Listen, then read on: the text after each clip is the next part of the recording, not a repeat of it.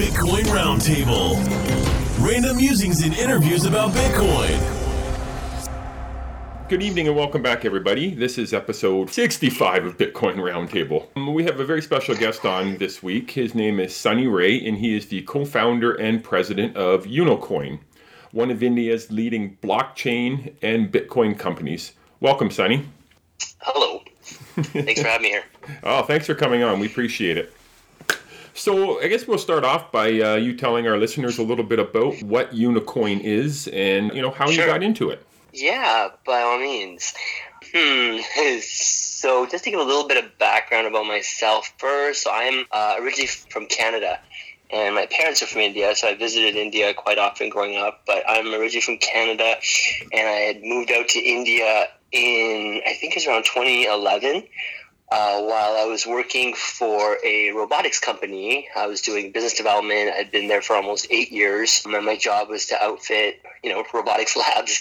And around that time, I discovered Bitcoin. And because I was living in Bangalore at the time, I decided to start the first set of Bitcoin meetups in the country. Through that, we ended up meeting, many people, and most importantly, I met my co-founders, Satvik, Harish, and Abhi. And we through a series of trial and error, we ended up identifying Unocoin, or a brokerage and an exchange, as a viable business opportunity.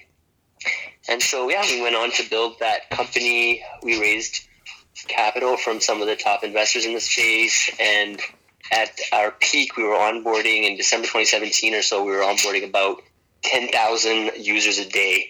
And we have about 1.5 million customers across the country. Okay.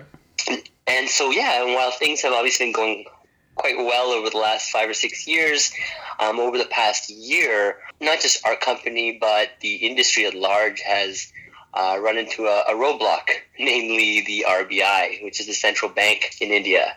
And so about 9 months or so ago, they put out a notice saying that they did not want any of the banks or payment processors working with cryptocurrency companies. And so that's obviously, kind of colored a lot of the dialogue that's been taking place in India in the last year or so. So maybe I'll just pause there and take a pulse on where you guys are at, and then we'll continue. Wow. That's an astounding amount of... those are astounding numbers you're showing, right?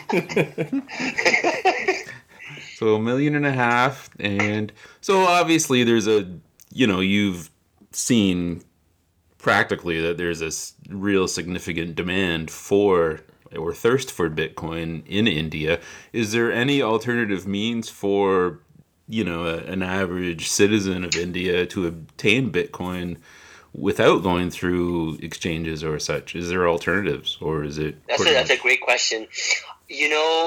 When we started kind of seeing signs of what's happening today, a year ago or so, our team seriously considered going the route of building a P2P, a P2P network, right? So something that enables people to trade between one another directly without a middleman. And so, but that wasn't something that our team felt comfortable taking on as a risk, mainly because, in short, we felt that it was in violation to the notice that was put out by the RBI. And, we've always tried to do everything by the book. We've hired Nishit Desai and Associates, arguably the top techno-legal firm. They own shares in our company. They have so since the beginning of our company in December 2013. And we've always, tried to, follow the letter of the law.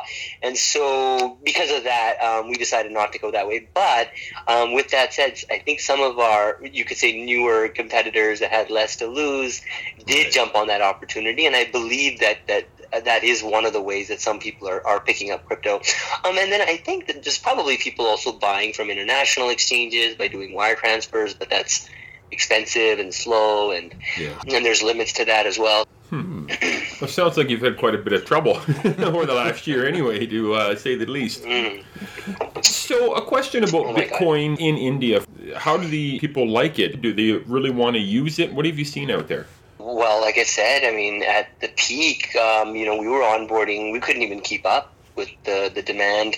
Obviously, we've experienced a downturn in the market in the past half a year to a year, and so, obviously demand wouldn't be as high, but when the next wave comes, I'm sure the demand will be far greater than what we've seen in the past. But yeah, we've seen tremendous interest. I mean, 10,000 users a day. We had, I think, a 30-day wait. And that's when a lot of our competitors emerged, when we were just simply, when there was a lot of demand that just came online in a very short period of time. But yeah, so I do think there's definitely a lot of potential in the country. That's why we started the company. And if you look at Coinbase, they're worth $10 billion plus. You look at successful companies like Kraken and whatnot, and they've done so well. I don't see why India shouldn't have a handful of amazing crypto companies that follow all the rules and do all the right things, but we've actually, like I said, unfortunately, we've been kind of at odds with the RBI, and we've been kind of taking up the matter at the Supreme Court for the last 8 months. But with the whole kind of court situation, things get really challenging because things just keep getting postponed, and we are a business that we're a startup. Right. We have limited funds, we have limited resources. We can't just endlessly keep fighting a battle that where we're literally fighting for our lifeblood. I mean, without banking, it becomes almost impossible to run an exchange. Okay. A couple questions, I guess. You obviously have explored this, so I'm assuming the answer is no, but is there room for an exchange to actually get certified as a bank and go down that route, or doesn't matter as long as you're dealing with a cryptocurrency exchange?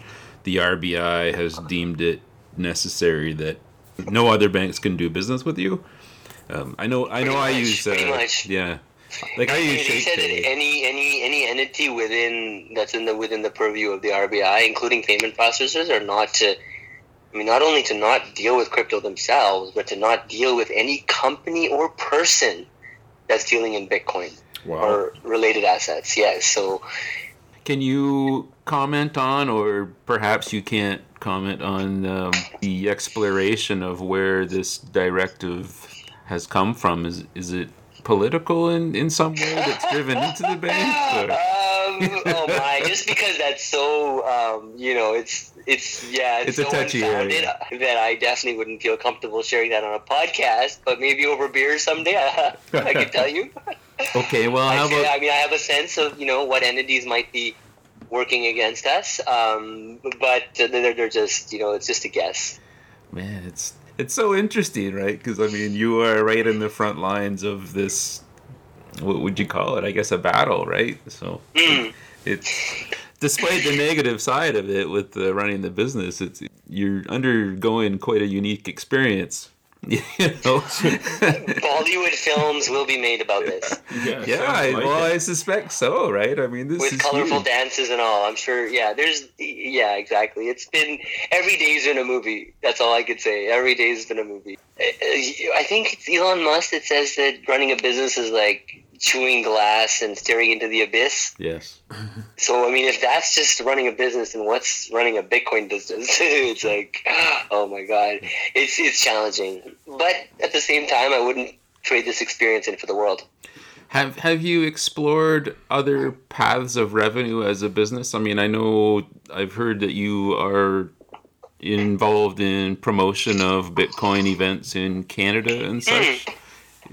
Yeah, that's not really directly connected to Uno Coin. I've been doing events before Uno Coin. I'm just a big believer in community. I believe that in order to be able to build companies, you need people. Yes. And so I've always found that meetup.com specifically is a great platform for people who are interested in meeting like-minded individuals in any topic. Is a great platform. And so I've done meetups with 4 people. I've done meetups with 1,000 people. I don't definitely think that's like a sustainable long-term means of like making money. In fact, I lost a lot of money personally just to try and do events because they can be expensive. They can be very expensive. Right. And so, but I do them more because I just love crypto. And like I said, I love getting people together. But my main kind of source of, you could say, my focus and everything has been Uno Coin. And now I don't want to say the story's coming to an end because, Bitcoin, come on, let's face it, is not going anywhere. And when you look at the rest of the world, the first world countries, as they call it, and you look at North America, Europe, and it seems like Bitcoin is here to stay. I mean, if you go to Canada.ca website, you'll literally see guidance on on how to pay your taxes and what it is, and I don't see India, eventually not embracing it. Right. But, India is a noisy place. There's a lot of people there. Yeah, sometimes it's challenging. And sometimes things, I heard that GitHub at one point was banned or something, and then it came back. And so things happen, but then eventually the people win, I guess. And so we're hopeful. And, when it comes back online and when it's right time to do so, we'll be here again. One question I had, I know you mentioned the massive influx of users when you were running there into late 2017. Do you have any quantifiable numbers on what you might expect if you were actually open for business? Like, would you still be running 10,000 a day, or would you be dealing with exponential growth, or any idea on your forecasting for demand for an exchange in India? I mean, it's hard. I don't know. I don't really know how to answer that question, to be honest. Like, in terms of if things were going well, how many people might have been. I don't know. It's so hard to say. It's just it's such a big country, but it hasn't gone that way. That's what I do know. It's gone the other way, and again, I think eventually, perhaps the governments of the world will realize that. That allowing centralized exchanges is probably an easier way for them to maintain some sense of control, whereas these P2P platforms are obviously highly subversive. Right. No, I agree. I'm curious. I don't understand the way things really work in India as opposed to Canada. I find it very hard around here to even find anybody willing to take Bitcoin. Let's say I want to start buying things. Are there more shops of any kind in India that are accepting Bitcoin currently? We were working with several storefronts, to accept Bitcoin. I would definitely not say that it was something that caught on in a big way. But I don't know. I mean, I know payments is obviously going to be a big thing, and maybe it will, maybe it won't. But I mean, if you look at gold, do you use gold to pay for coffee or anything? No, yet gold is a very important thing in India. And so the reason I've always been bullish on India, it still hasn't changed, is that if you look at the biggest gold market in the world, it's India. And Bitcoin is essentially digital gold. And so that's one factor. The other thing is if you look at the remittance markets, which is another thing that I think Bitcoin helps facilitate, is like the inflow of money. And in India, once again, is the largest inward remitter in the world. More money is sent back into India than any other country. Is that right? I didn't know that. Yeah, and so if you look at all those factors, I can't help but feel that the biggest beneficiary of something like Bitcoin could potentially be India. Well, I mean, maybe it sounds like to me like maybe India, by those very qualities you describe, is really on the front lines of Bitcoin adoption, and thus you see the extremism toward trying to tamp it down, I guess, right? So. Yeah, I didn't know that. I mean, Western Union, I mean, they take a nice healthy chunk of money when you want to send it somewhere. And, well, we all know the reasons why you want to use Bitcoin for moving money across the world. Yeah, and we've talked many times about how much it would save people around the world just in remittance fees alone, right? It's really quite incredible. I'm sure it's only going to be a matter of time before people start to put a lot more pressure on the banks and governments to bring it on. It's just a matter of when. I still think a large amount of the population doesn't really know anything about Bitcoin, right? Yeah. So it's really just learning about it and then, pushing forward with it. But I'm glad to hear you have a law firm that's partners with your company or part owners of your company at least. Yeah. Yeah, and they've done a lot of great work, and you know, there was even an article that came out about this. I can talk about it, but they were just, I think maybe 2 months ago, even invited by the governmental committee to give their independent, kind of report on what they feel the regulatory framework should look like. And I forget, it's a 40 or 50 page report. Yeah. I have it on my Twitter feed somewhere, but yeah, it's there are a lot of positive signs. Sorry, go ahead. But it's progress, right? So. Oh yeah, definitely. I definitely don't want to make it sound like it's all gloom and doom, but the fact that our company is having to, kind of downsize significantly, and and just like the troubles we're going through, it doesn't make it like an inviting place for entrepreneurs to want to do business, because they see your experience. People like myself will essentially go elsewhere. Yes. Right. Mm-hmm. Okay, so if our listeners have heard the conversation, want to find a way to help you or assist you in any way, is there a way that they can do that? Or do you have a website that gives them, if they want to find out more information about the, where the legal case is, or what, Yeah, well, I mean, the only thing I could kind of, I guess, suggest maybe is our company on our website, and we obviously put out blogs. We kind of inform people that way. But if there's anyone out there that's like really interested in learning about what's going on and kind of getting the ins and outs of it, I guess they can either follow me on Twitter, or they can hit me up, and maybe even with an email. It's pretty easy to guess my email, like it is most people's nowadays. So people can hit me up. Okay. Great. And the unocoin.com site exists in English for people if they want to read about it? Our website's it's fully functional in English itself. Oh, that's wonderful. Anything, Vince? No, I don't have anything more to say. I really appreciate you taking the time and talking with us, Sonny, and I guess I wish you luck on your battle. Yeah. Sonny, is there anything you want to add to that you didn't get in on the conversation before we go?